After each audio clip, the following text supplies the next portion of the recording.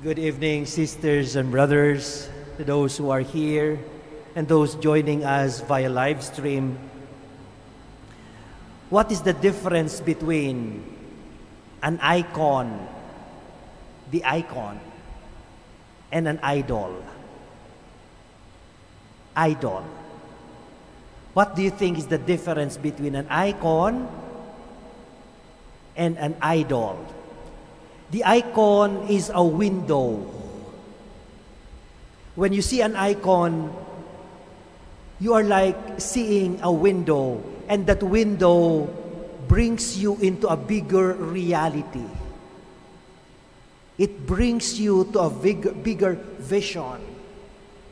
It allows you to have a glimpse, like a window, doon ka sisilip ng mas malaking realidad. The icon of the Holy Spirit, for example, that we see here. When we see that icon, it invites us into a bigger reality of the Holy Spirit. That's an icon. An idol, what is an idol? If an icon is like a window, an idol is like a wall that obstructs the view, that obstructs beauty, that makes itself as a dead end of reality. Yung tila bagang pumapapel at hindi binibigyan ng pagkakataon yung ating mga mata na makikita yung bigger reality.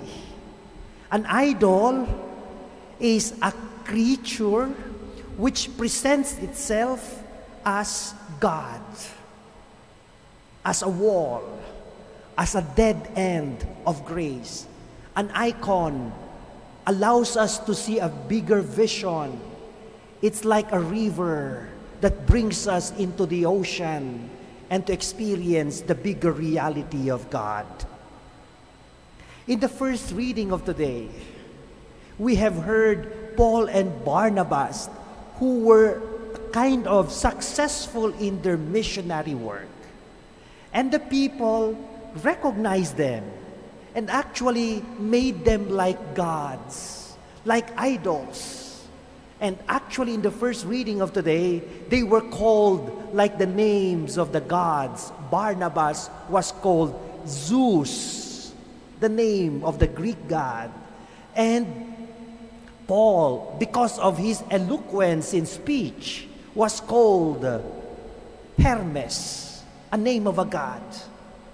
But Paul reacted, telling them, don't call us gods. We are not idols. We are not walls to obstruct the view of God, to grab the limelight which belongs to God. We are here like poor windows, so that every time you hear what we preach, you may open your eyes and see the bigger reality of God. We are still human beings. We are not idols, but images of God. This is a very basic truth of who we are. We are not gods, but we are images of God, hoping that when others see us, they will see an image and go into a bigger reality of who God is. This is our own gift, and let's not forget that, because oftentimes, even in the church, the gifts that we have, instead of like a window bringing others to a bigger reality, the gifts that we have can become a wall that obstructs the vision of others to see God. May mga kakilala po ako na mga galing na mga preachers who, in their being gifted as preachers, ended up that their talents became their downfall. May mga makikilala po ako na benefactors sa simbahan na in their gifts of giving to the church, when they are not recognized anymore, they don't have the limelight, they stop giving. Our gifts are there not to obstruct the view to God, but should become a window, a channel, to have a clearer vision of who God is. That's why the responsorial psalm says, not to us, O Lord, not to us, but the glory belongs to you. Let that become our prayer. Whatever we have, the gifts that you have given us, we are bringing it back to you. We are bringing them back to you, O Lord. Not to us.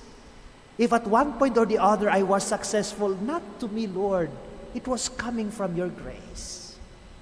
Glory belongs to God. Huwag tayong pumapel sa Diyos. Huwag nating agawin yung eksena that belongs to God.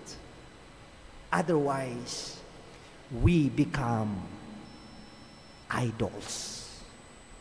We compete against God, the very God who serves us, who was the giver of the gift. That's why in the gospel of today, very clearly, whoever loves God obeys Him. Recognize that we are not gods. Do not even entertain the illusion or the self-deception that we are gods. We need God, and we have to obey God. And the gospel of today closes with the need, the gift of the Holy Spirit. Pay attention to the Holy Spirit movement, because the Holy Spirit will be the one to unlock the window for God, for us to become a faithful image of these gods. A man or a woman of the Spirit is an open window in glorifying, in pointing to the reality of God. Otherwise, we become dead ends of grace, and we betray the very God we worship. Not to us, but in everything we do and say, let God be glorified. Amen.